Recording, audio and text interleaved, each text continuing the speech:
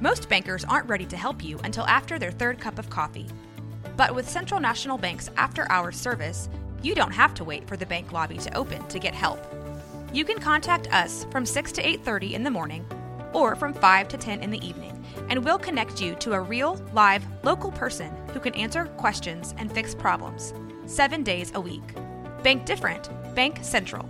Central National Bank. Member FDIC. I'm Alex Rodriguez. And I'm Jason Kelly. From Bloomberg, this is The Deal. Each week, you'll hear us in conversation with business icons. This show will explore deal-making across sports, media, and entertainment. That is a harsh lesson in business. Sports is not as simple as bringing a bunch of big names together. I didn't want to do another stomp you out speech. It opened up so many more doors. The show is called The Deal. Listen to The Deal. Listen to The Deal on Spotify. What up, everybody? Welcome into another episode of the College Chaos Podcast. I'm Garrett Ross, alongside my man Jack McKenzie. What and up? We appreciate every one of y'all for tuning in when you do, whether it's live, whether it's afterwards on YouTube, Spotify, wherever you get it. We greatly appreciate that. And another new addition to the channel here on the Crystal Ball College Football as we continue to try to grow. We have added Josh Neighbors, formerly of Locked On. He is starting to get going on over here. The Neighborhood Watch. Neighborhood Watch. Here on Crystal Ball College Football. I believe it's going to be Monday through Friday, 1:30, all those days. It's going to be great. Y'all should tune in. Tune in, especially today. Josh is going to have a new episode dropping at 1:30 Central Time. So make sure you go and check that out on all platforms because he's going to bring the heat, and I'm glad to have him on. I've been knowing Josh for a couple years now, so I'm excited for this to have him on board. But how are you doing today? Because I'm doing iffy. I was doing iffy, but I don't know. I'm coming around the last little bit. You are coming around. Your iffiness comes from a place more of probably concern and disappointment, right? Yeah. Okay. So I'm a Dallas Stars fan, and last night was disappointing to say the least. More so, not what happened on the ice within the game, but the fan reaction. So if you're not aware, last night Dallas was heading into Game 3 of the Western Conference Finals at home, the first game in the American Airlines Center against the Vegas Golden Knights. And as soon as the puck dropped, things were out of control. Dallas is down 0-1, and I'm kind of like, all right, that's cool, here we go. And then it just keeps getting worse. Before you know it, by the end of the first period, you're down 4-0. And while that's not ideal by any means, especially since you're down 0-2 in the damn series and both losses coming in overtime, the fans took it to a level where we've seen this, in my opinion. It just shouldn't go. It shouldn't go. And we've seen a rise in fan behavior since COVID really ended, and you've started to let people come back into arenas where, and I thought it chilled out for a while. But last night, Dallas was ugly. You started seeing fans throwing beer and food and stuff all in the rink and just leaving. It was a bad scene. And to me, dude, like, at the end of the day, I don't care what sport it is. It's a damn game. Like, there's nothing. And I know you probably spent a lot of money, and that's probably where a lot of that's coming from with the alcohol influence as well. You're paying to be there. You're not paying to be allowed to do that shit. But don't just be respectful, because look, as somebody like me, I have a hard time going to games in person anyway. Like, I would love to take my family, but I don't because of that. I don't trust fans in general, and that's just not ideal. Like, that was ugly. I think that's something we've got to get out of sports across the board. But man, other than that, I'm all right. But I felt like that's something that I had to address on here. Whether it's just that bugged the hell out of me last night. We're trying to have fun here. We're trying to enjoy the chaos of sports, especially college sports, and like that's just the wrong kind of chaos. That is not applicable, and that needs to be cut away. But on the flip side, there's plenty of stuff going on in college athletics that are exciting. Some are, depending on if you're a Pac-12 fan, and things continue to rumble out there. And I'm pulling for you. I really am, but it's not looking great. I mean, we're getting close to actually the majority of college football fans, I dare say, understanding what it feels like Yeah. to be the Pac-12. Because the Big 12 went through it last time. Yep. It's Pac-12 right now. And now there's all these ACC rumblings. Yeah, and this is a point, man, where a lot of the teams, obviously, we touched on the Magnificent Seven last week, but one team in particular I think is intriguing, and that's Miami. Because I know my perspective of Miami is probably different than yours.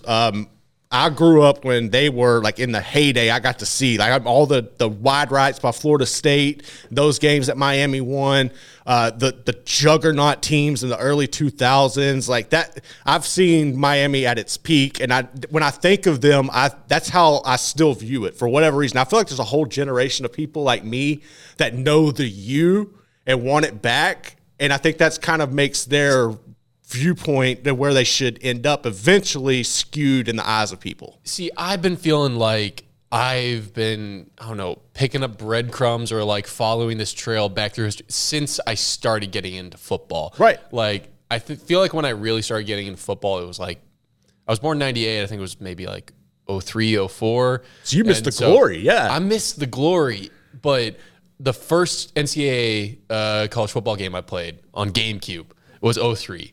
And they always had these historical teams, and like Miami was still ranked pretty high in the 03 one. And in fact, they might have been, I think I remember them being like consistently the number one team. I'd always schedule them when I made a dynasty because it's like I'd have it in easy mode and I wanted to go beat the number one team, get in the rankings real quick. But I kept on being like, so why is Miami number one? And the further away we got from it, the older I got, the more I could understand, the more I was like, but they're not that anymore. What happened? And so diving back into it, I got to learn. Then the documentary, the 30 for 30 came out. It was like, oh, this is some cool shit. Catholics versus convicts and all of that. As someone who dabbles in graphic design, that is like the holy grail of like I think simple everybody sports would, exactly. I would love everybody to have wanted to get a Catholics to that. versus convict shirt. Could you imagine what that Especially would go growing for? up Catholic. Yeah, that would be insane. And I would be cheering for the convicts because Notre Dame, not about it. Anyway, for real. Yeah, no, but like when I think of Miami, like I never even realized they were even a private school. Like, you know, I'm just thinking of this just juggernaut on the football, and I never even given a second thought to their academics prowess or, you know, what made them unique as a university. But as I've gotten older and they've kind of gotten further away from that, it makes you look deeper at this weird to what small, the I school believe is. they're private. Yeah, they're a private university. school. They're tiny. They like to play up their academics. Does it remind you of anyone? Because I think it reminds Manny Navarro of The Athletic of someone. And he got into this a bit on 365 Sports on Monday, I believe, right? Yep, it was Monday. And we're going to go ahead and play that clip for you because he's got some interesting things to say about where Miami stands in the world of realignment. Yep. There really is no need for the SEC to do that. I mean, why invite Miami to the party? What do they bring to you that you don't already have? So, that's why I think this is Big Ten or bust. I think from a school administration standpoint, the way that they feel about things, I think they feel like they're a better fit for the Big Ten, especially on the academic side. And so I think you obviously have two different approaches there. The fans want one thing. I think the administration wants something else. It's gonna be a while before anything happens. Right. Yeah.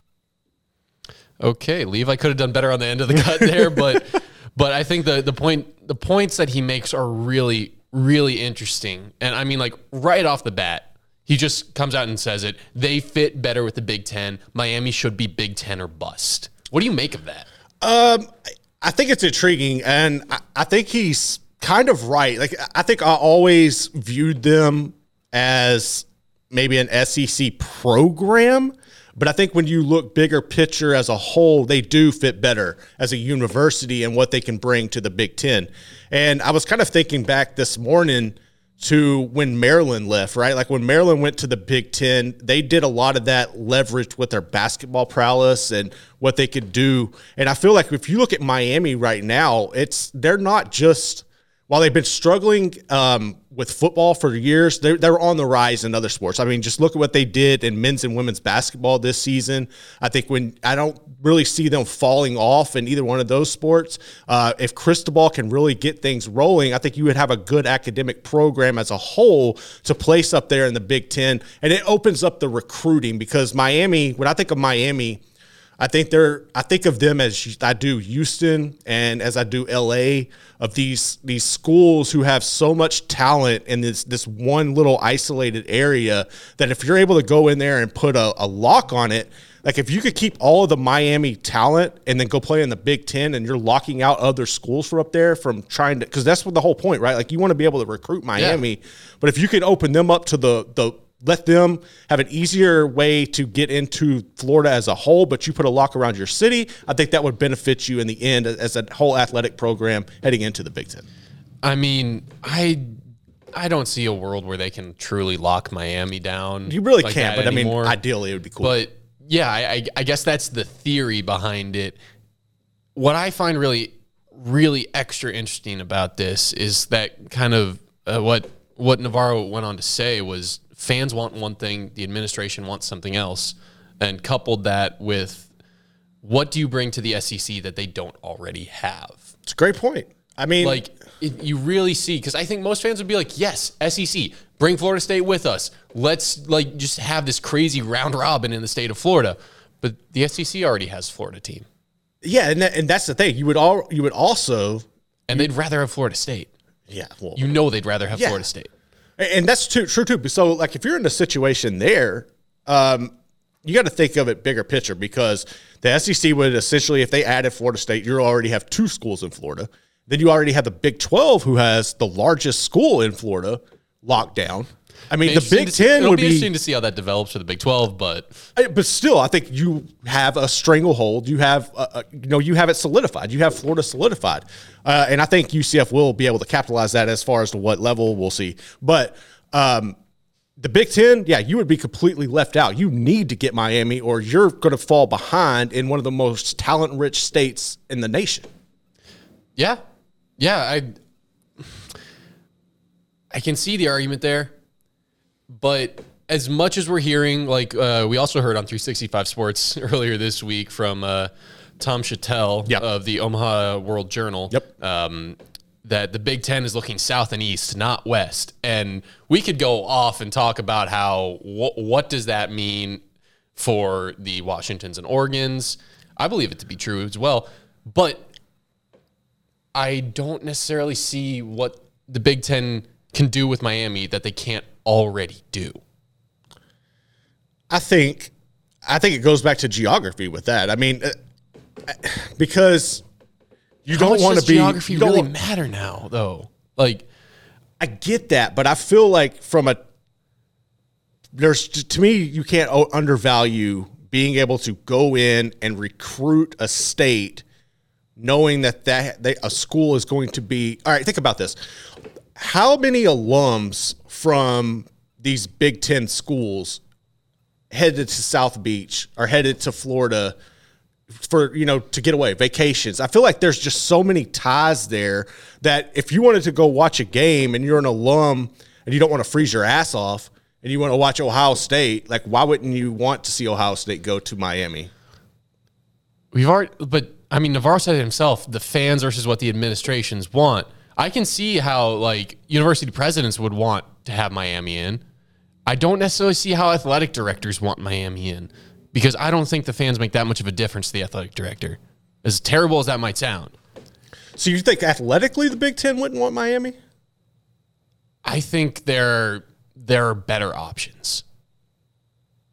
There are, but I mean, where would you go? It's like, because I think, like, going back to Chantel's argument when he said they're looking east instead of west, I feel like they know what's going to happen. I feel like there's this like secret society handshake deal with Oregon and Washington in the Big Ten. Like, they know, like, okay, if it hits the fan, you're good, you're coming.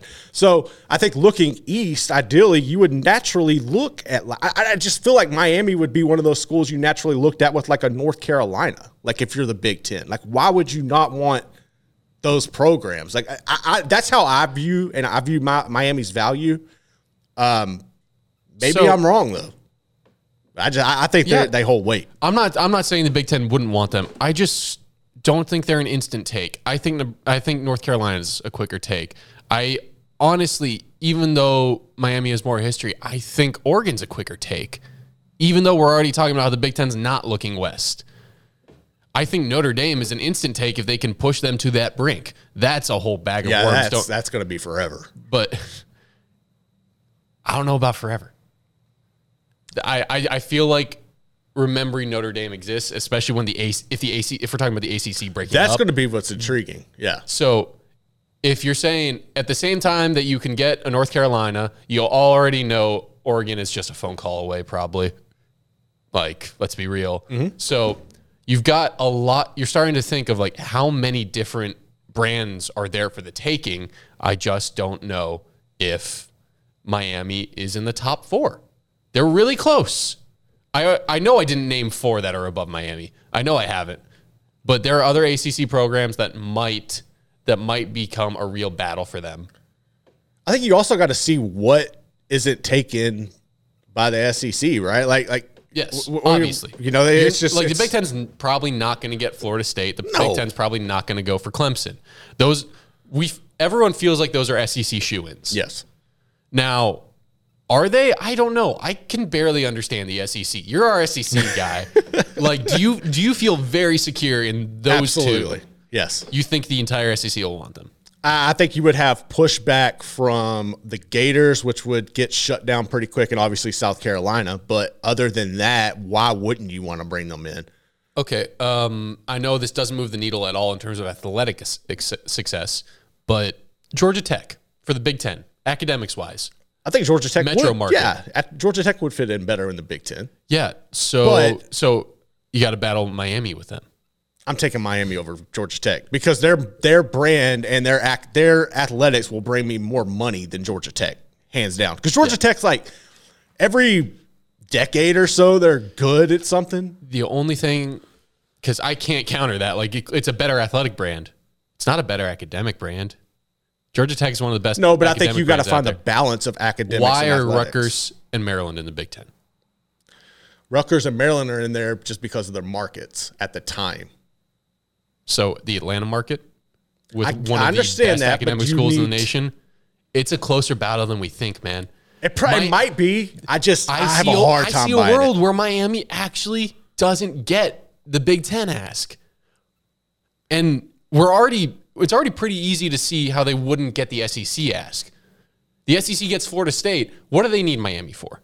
They already have Florida and Florida State. Yeah, they don't need Miami. So where does Miami end up? Well, at that point, if they got left out, then they would go to the Big 12. I think the Big 12 would be stupid to pass that. I'm not saying it'll happen. I'm not trying to speak it into existence. It's just something I think we got to keep track of in all this realignment stuff because Miami is honestly in a weird spot. If their football was on track right now, I don't think it would be a question. No, not at all. But their football's not on track. I can't argue that Georgia Tech isn't an interesting ask over them. I already think North Carolina, just overall, they check the boxes on academics. Their football's not terrible. They're closer geographically. Like, North Carolina is a pretty sports-crazed market, and you add the basketball, shoot. I would feel a little more comfortable taking Virginia and Miami over Georgia Tech still. Yeah, I understand I'm probably taking Virginia and North Carolina first. Then you get down to, Georgia Tech, Oregon, Miami, Notre Dame, if they finally feel the weak knees. That one's a stretch. I always know that one's a stretch. And I understand the lure of Georgia Tech. I just can't. I can't take them over Miami. Named 4 schools in there that Miami has to battle with. 2 of them get in. 2 of them don't. Ugh.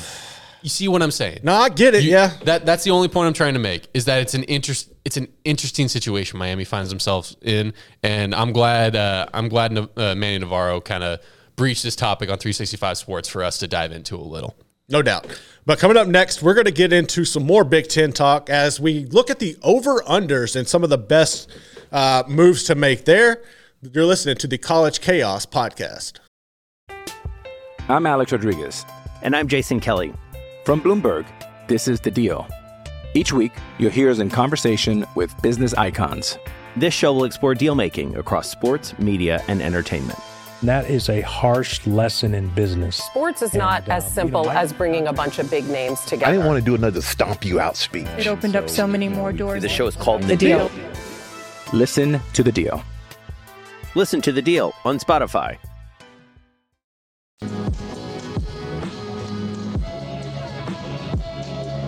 Welcome back into the College Chaos Podcast. Garrett Ross, Jack McKenzie here with you. And Jack, it is time to draft our Big Ten over-unders. Oh, gosh. You're the Big Ten guy? I'm the Big Ten guy. Look, you got a little Purdue Pete posted up on your laptop and everything. I know, but like... You're supposed to be full of confidence. It's not as fun to watch as the Big 12 or the SEC. Hell, the Pac-12. It's not fun football. It really isn't. That's the crazy thing. And I understand the history, but it's really not. I hope it becomes that way. It is the closest thing we still have to 3 yards in a cloud of dust at the college level, and Iowa just keeps steering into that skid. Dude, Iowa, yeah. Ugh. They're a hot mess. So we're looking at the good old over-unders like we've done already for the SEC and the Big 12. We're drafting them, so Garrett has first pick. Once he takes it, it's off the board. I get second. We go back and forth 3 rounds. Those are going to be our top 6 bets for the Big 10 over-unders this year. I am going to start with Wisconsin under 9. Okay, that's a strong one. That I have to. I'm a little unhappy you took that. I'm not surprised. I really like Luke Fickell, and I think what they have the potential to become is going to be a lot of fun, and they're going to be really dangerous. I've always liked Wisconsin. I like how they play, their style of play, the tradition. I know it's not like what people really think of. Like they kind of get lost in the shuffle, but I really respect what the hell they do because they're so consistent, man. But looking at their schedule, I just don't see it happening. I think they have that really week 2, we're going to find out a lot about them because they're going to play Washington State, who is a team that I think is really lethal. And then, it's tough because at least for me, when I look at this schedule, if you don't mind me weighing in, go ahead. I don't really see a guaranteed loss until Ohio State in week 9. Yeah. It could be 7-0 heading into that for all I know. The problem is, I don't know if they're going to be Washington State. I know they've got a ridiculously good streak going against Purdue. But we don't know what Purdue's going to be. We don't know what Purdue's going to be. And frankly, there's excitement there. And maybe I just want to feel it because I'm kind of a Purdue guy. But when you've got Hudson Card coming in with, why am I blanking on his name? Graham Harrell. Graham Harrell is the OC.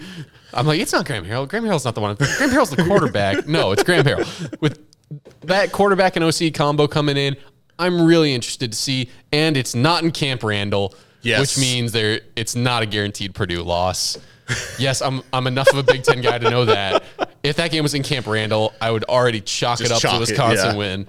Yeah, I mean, and then Iowa and Illinois are both games that could definitely be lost. Iowa scares the hell out of me in that matchup.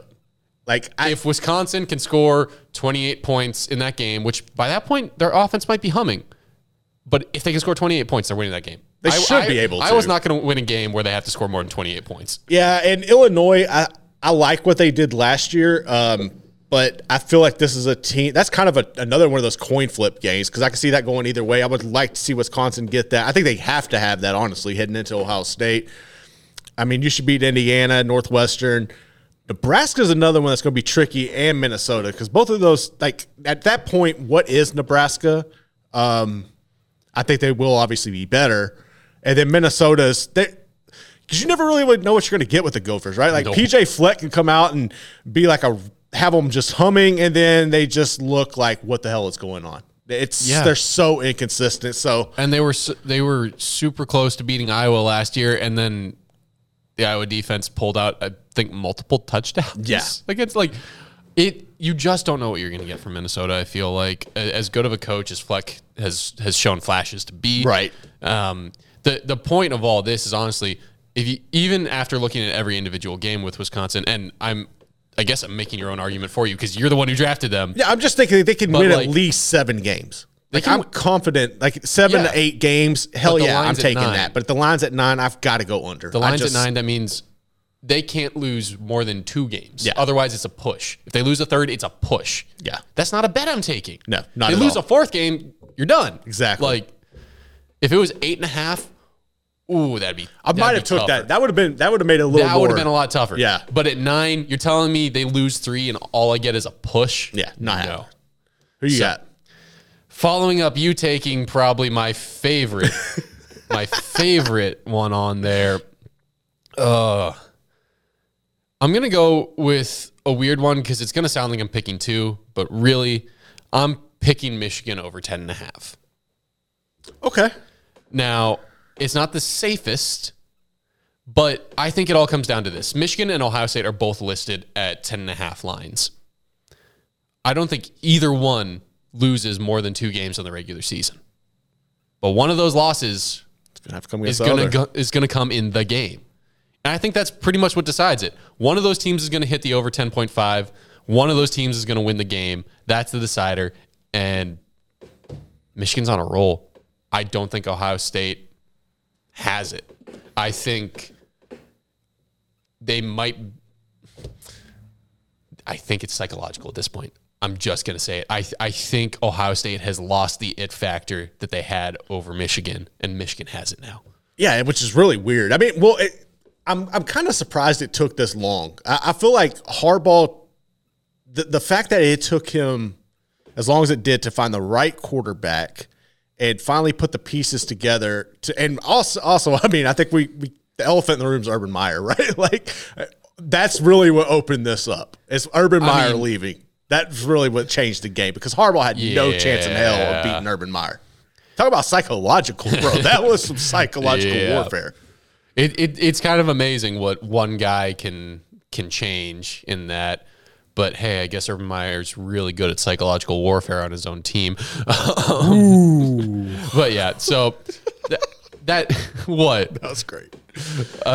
Yeah, I feel like Michigan's going to win the game, and I feel like that keeps them safely to one loss outside of that.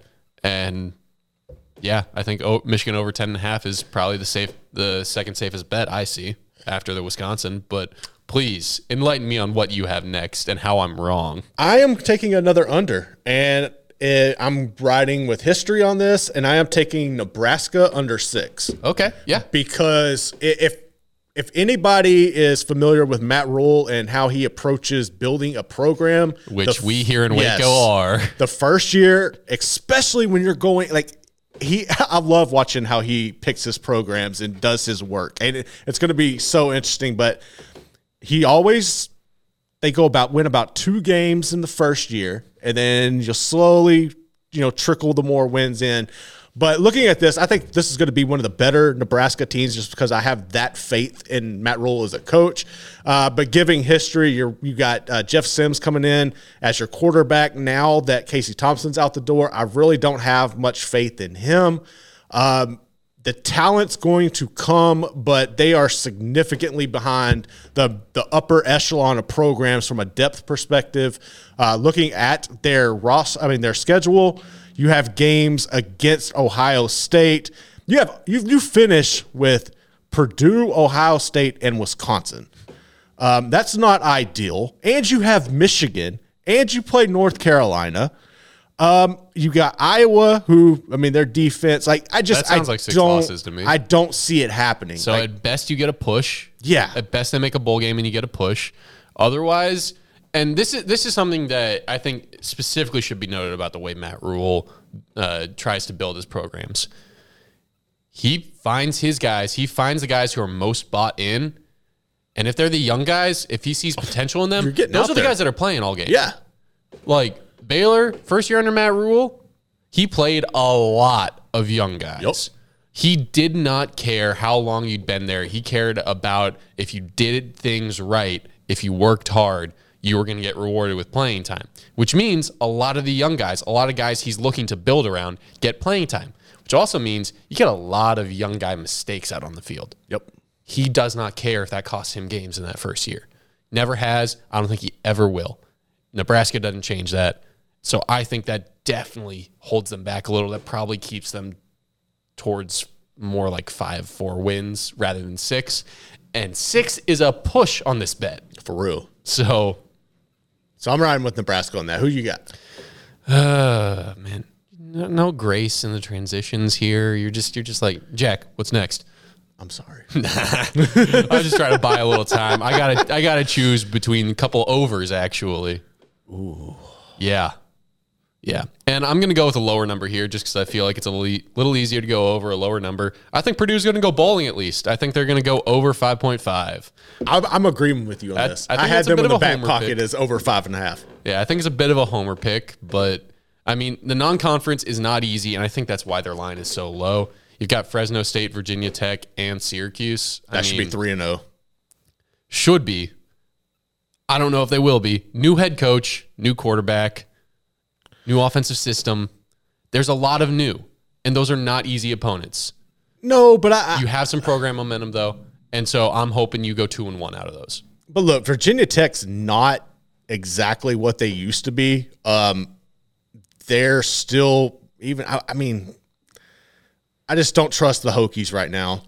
Me neither. I mean, hell, we have a former Baylor backup who might win their starting job. I doubt it, but yeah. Yeah. I don't know. I'm not keeping up too well with what the Virginia Tech QB competition's at, but all I know is Kyron Jones is out there, and so I know one of the options, and doesn't make you too put the confident. Fear of God Yeah, in exactly. me. Doesn't put the fear of God in me as a Purdue guy. But looking past that, they get Wisconsin early, which I think is a big deal for them. I think you've got two programs, new head coaches, new offensive systems. I think it levels the playing field a bit. Yes. Especially since Purdue is that much more used to running the spread. They see it every day in practice. They're going to be able to defend it better. Not like Wisconsin won't have a good defense. I mean, it's Wisconsin. Exactly. They're going to have a good defense. But I just feel like it evens the playing field. I'm not saying Purdue's definitely going to win because that Wisconsin's always scary for Purdue fans. But it's at home. It's in Ross-Ade. And the playing field's more even because of all the new staff. After that, you've got Illinois' old defensive coordinator is your head coach. Yeah. Evens the playing field. Yep. Iowa. Purdue has some weirdly good mojo against Iowa. I don't know if it helps them this year, but they've got some weirdly good mojo against Iowa. Maybe that was a Jeff Brom thing. Anyway, doubt they're beating Ohio State, even though it's at home. Spoilermakers probably ain't riding that game. You got Nebraska. You need to win that game. You're going to hit this bet, and you need to beat Nebraska because you're not beating Michigan. Minnesota's a toss-up. Northwestern, I have no idea, but I kind of expect to win just because I think they should go 3-1 in those final 4 games. Exactly.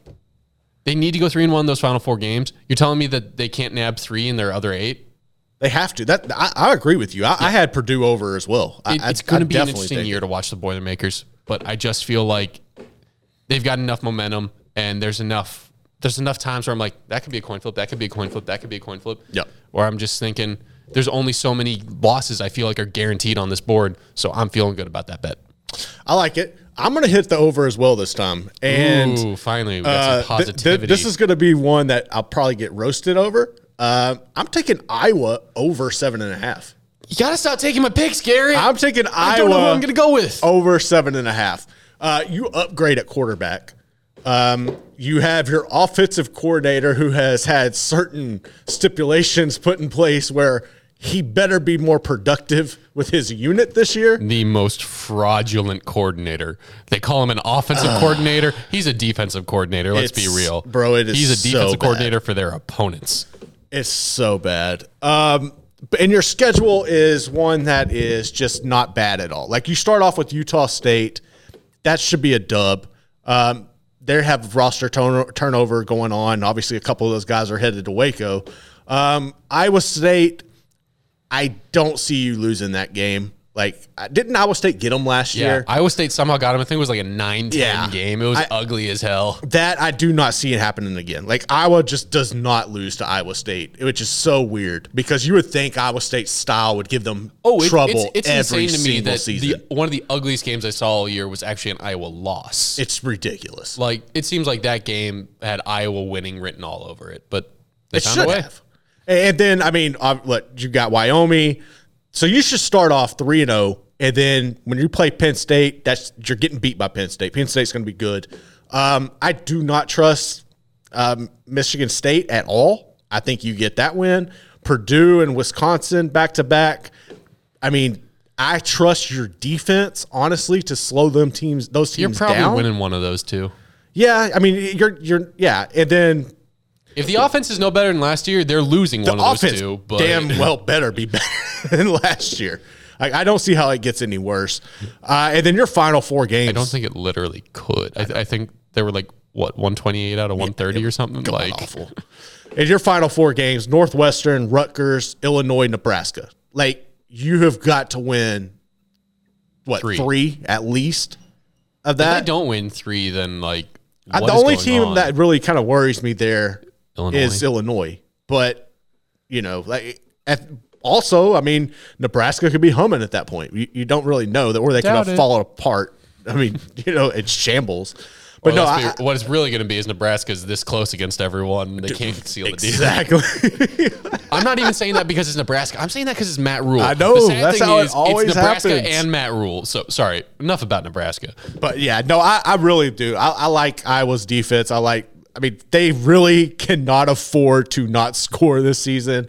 I like the quarterback situation. How we are both in agreement that a team with such a terrible offense is going to hit the over on 7.5 wins. Defense wins championships, unless you're, not championships, but I think it'll win 8 games. Yeah, it will. It better win 8 games. I'm not putting any money on them to win 9. It's 8. No. They're getting to 8. And that's it. I think it's a safe 8.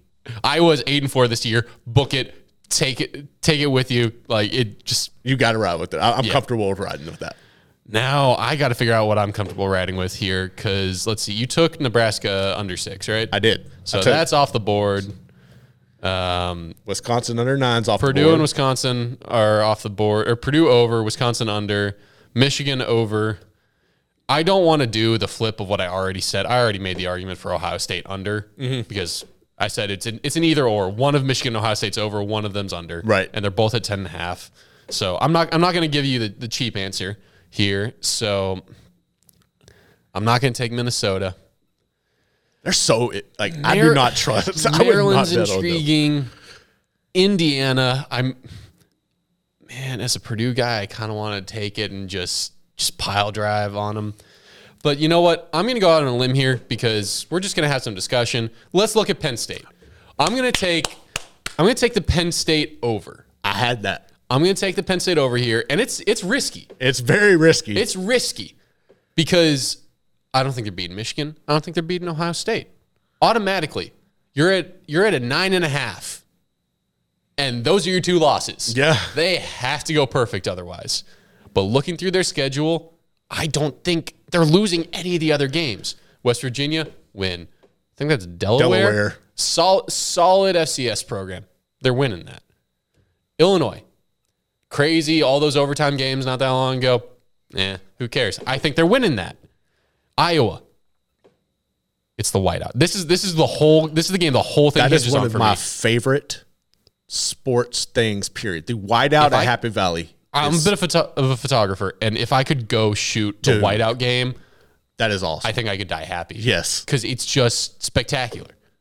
It's an amazing spectacle, but because it's the whiteout game, because it's at home, I just don't think Iowa wins that game. I think Penn State survives. So they're intact. They haven't lost another game yet. They're 4-0. They've got Northwestern 5-0. By UMass.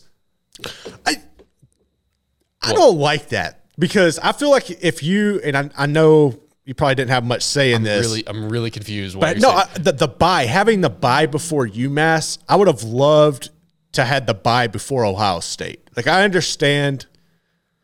It's just one of those. I'm not sure how the scheduling worked out there, but yeah, you got the bye heading into UMass, and then you got Ohio State. You got a tune-up heading into Ohio State. I'm not terribly mad about it. And so at that point, you're 6-1 coming out of Ohio State. Indiana 7-1. Maryland could be an interesting one. Yeah, could be an interesting one. That's probably the second scariest one on there after Iowa to me. Maybe Illinois. Either way, those are the 3 in question. Iowa's the biggest question. Yeah. Then you got Illinois and Maryland. After that, hopefully you get out of Maryland. You're 8-1, 8-2 after Michigan. Win against Rutgers, win against Michigan State. Boom, you hit the over. It's a tough one.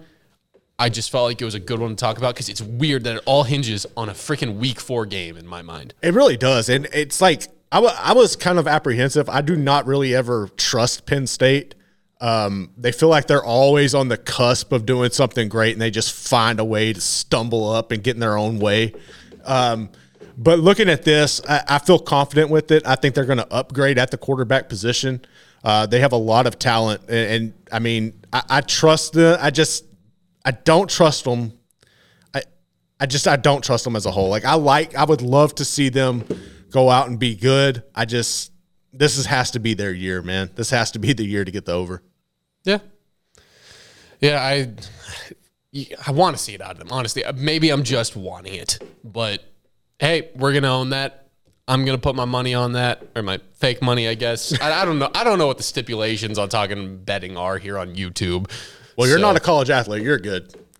Oh, wow. Shots fired. Damn. But this is not our last draft for the day, right, Garrett? That is not. So coming up next, Bill Conley from ESPN put out an article naming the top quarterbacks since 2000. We're going to have a little fun with that. We're going to put our own spin on it, our best value picks from an NIL perspective from the quarterbacks. That's coming up next here on the College Chaos Podcast. Hey, it's Kaylee Cuoco for Priceline. Ready to go to your happy place for a happy price? Well, why didn't you say so? Just download the Priceline app right now and save up to 60% on hotels. So whether it's Cousin Kevin's Kazoo Concert in Kansas City, go Kevin, or Becky's Bachelorette Bash in Bermuda, you never have to miss a trip ever again. So download the Priceline app today. Your savings are waiting. Go to your happy place for a happy price. Go to your happy price, Priceline.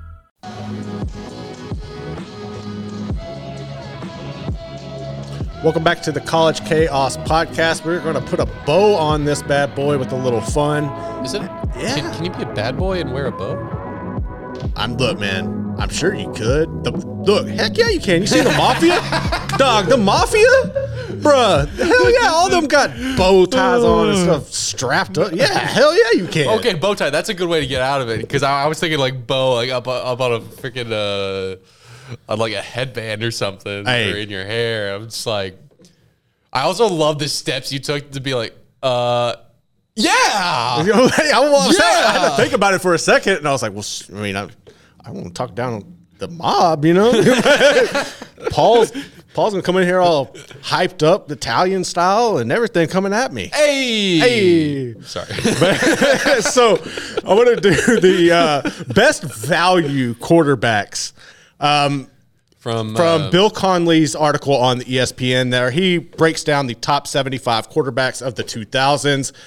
His number one definitely had some people in a tizzy. Baker Mayfield, I don't get that whatsoever. But that's for the debates. That's not what we're here That's not what we're here for. So I wanted to do this, like thinking of players who, if not necessarily, you could throw NIL factor in there as well, but 3 players under the radar per se that you would want to have on your team. And I think that a lot of these guys could leverage NIL as well, especially my number one damn sure could. Yeah, I think when we were kind of trying to figure out exactly how we wanted to frame this segment, we had a little trouble, and we're still not 100% on like a great foundation, but it's more of like bang for your buck, exactly, kind of NIL, what are you, like under the radar entertainment value to a college fan base based on like what they were in college. Correct. We're not entirely sure if we like how we're gonna use like Mahomes was what 57 on this list. Yeah, but he was not a great college quarterback. Yeah, like you have to focus strictly on their college. Great, awesome. Like their pro career does not matter. So who are you starting us off with? I'm going to start off and we're going to do top 3. And I'm going to start off number 3 for me. We're starting at 3? Yes. Okay. Let's work our way down. Let's work our way down. 3 to 1. 3 to 1. Okay. Are you good with that? Well, I thought we were going to go back and forth. That way, like guys would be taken off the board. I don't want to match up. Let's do that. Let's draft that. I will take Brad Smith. Brad Smith, quarterback from Mizzou from 2002 to 2005. Not someone even on my top 12. I loved watching Brad Smith play, and I think if you think back to Mizzou football, I know a lot of people will probably go to Chase Daniel, rightfully so, and what he was able to do. You're darn with right, I'm going to go to Chase Daniel, but there would be no Chase Daniel without Brad Smith. I think what Brad Smith was able to do at Missouri was put them on the map. You go back and look, that guy played in some of the biggest games there. He's a Hall of Fame quarterback for them. He led Mizzou to their first win against Nebraska since '78. He averaged 2,000 passing yards and 1,000 rushing yards across a 4-year career. Dog. Dude. Holy, man. He was an absolute dog. He threw for over 8,000 yards, rushed for over 4,000. I mean, there was nothing this man could not do. He was up for the Heisman Trophy on 2 different occasions, 2003, 2005. He couldn't bring it home. Hey, look, man, I don't care. He was fun to watch. And I think that was a guy that anytime when I would love to have Brad Smith leading my team. You could obviously there's a lot of people that you could pick above him, but for bang for your buck, when I'm looking at it and I'm going from 3 to 1, I'm taking Brad Smith from Mizzou. Is he your top pick or is he your third? He's my third pick. Okay, then I'm going to start towards the bottom for myself. Let me find his little blurb here on the article just to make sure I've got the stats in front of me. But I'm going for another guy who had maybe an under the radar shot at the Heisman. Keenan Reynolds from Navy. I would have not ever even have thought of that. A really particular offense. Because he's not like a true quarterback. Right. But man, that dude was electric. He was. I feel like the offense and the team kind of get lost for me. Like I feel like I didn't have an opportunity to watch enough of him. Yeah. Like I know what he did, and I guess that's kind of where he's off my radar. But the numbers he put up there were absolutely absurd. Put him in the offense that like Dak Prescott ran at Mississippi State. I think he's outdoing Dak Prescott. Yeah, as much of a great pro as Dak became. I was not impressed with Dak in Mississippi State. I think Keenan Reynolds could be electric in that kind of offense because he was electric in even more ancient and unelectric offense. And maybe it's just the TD number, the gaudy TD number. 88 rushing TDs in his career. I believe that's still an NCAA record. It should be. But it's really cool to see that as the options died out, this guy came along and ran it better than goddamn near anyone's ever run it. Yeah, he did. And it's not because people don't know how to defend the option. There's a reason the option died out. So maybe it's a love for the Navy, love for the service, but I'm going with Keenan Reynolds, my number 3. Bang for your buck. Love to see him. Get him on my campus. I think he's going to be electric kind of way. I like it. I respect that. I respect that a lot. My number 2, oh, man. I'm going Pat White at West Virginia. Pat White was a beast. What he was able to do with Rich Rod and them at West Virginia was unreal. He kind of helped them. We were talking about Miami earlier. Pat White paved the way for West Virginia to go in and recruit players out of the greater Miami area and Florida as a whole. You did not want to go to Morgantown back then and play. I'm still not sure how many people do. Yeah, I know. But this dude he lit the Big East up. He was the first player in the Big East to pass for over 10,000 yards. Throughout his season, he threw for over 6,000. For over 6,000 yards, 65% completion rating, 56 touchdowns, rushed for almost 5,000 yards. Dude was an absolute beast. Him and Steve Slanton torched defenses.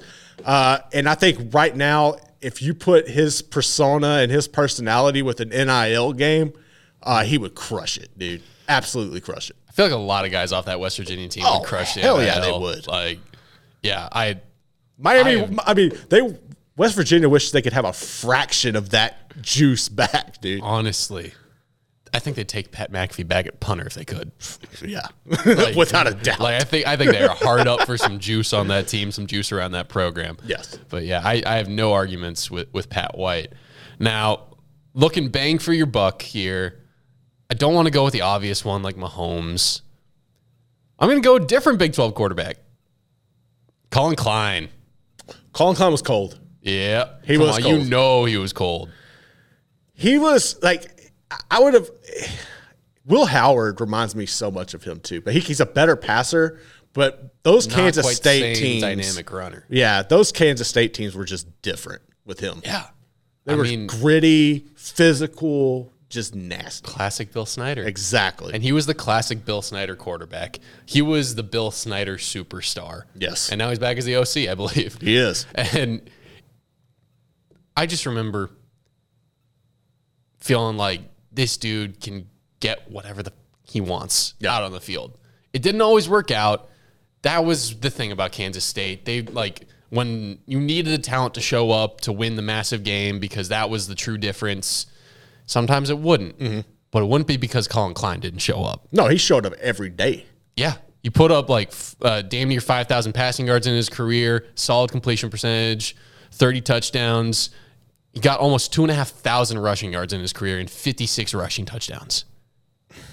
56 he was a rushing goal line touchdowns. machine, dude. Yeah. He was crazy. And he led some really fun offenses. So I think he's a pretty safe pick for me. I like that pick. I do. I like that a lot. This one, you might think it might be a little fringy. Who's your number one?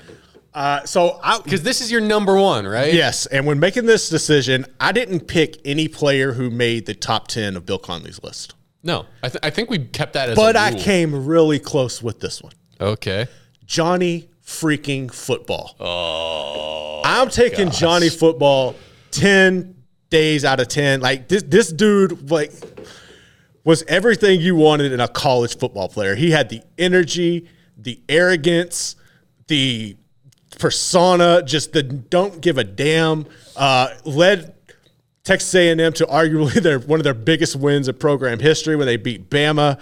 The money flashing, like the first time I remember this. I dare say that Bama win is bigger than any win that they've had except a win against Texas.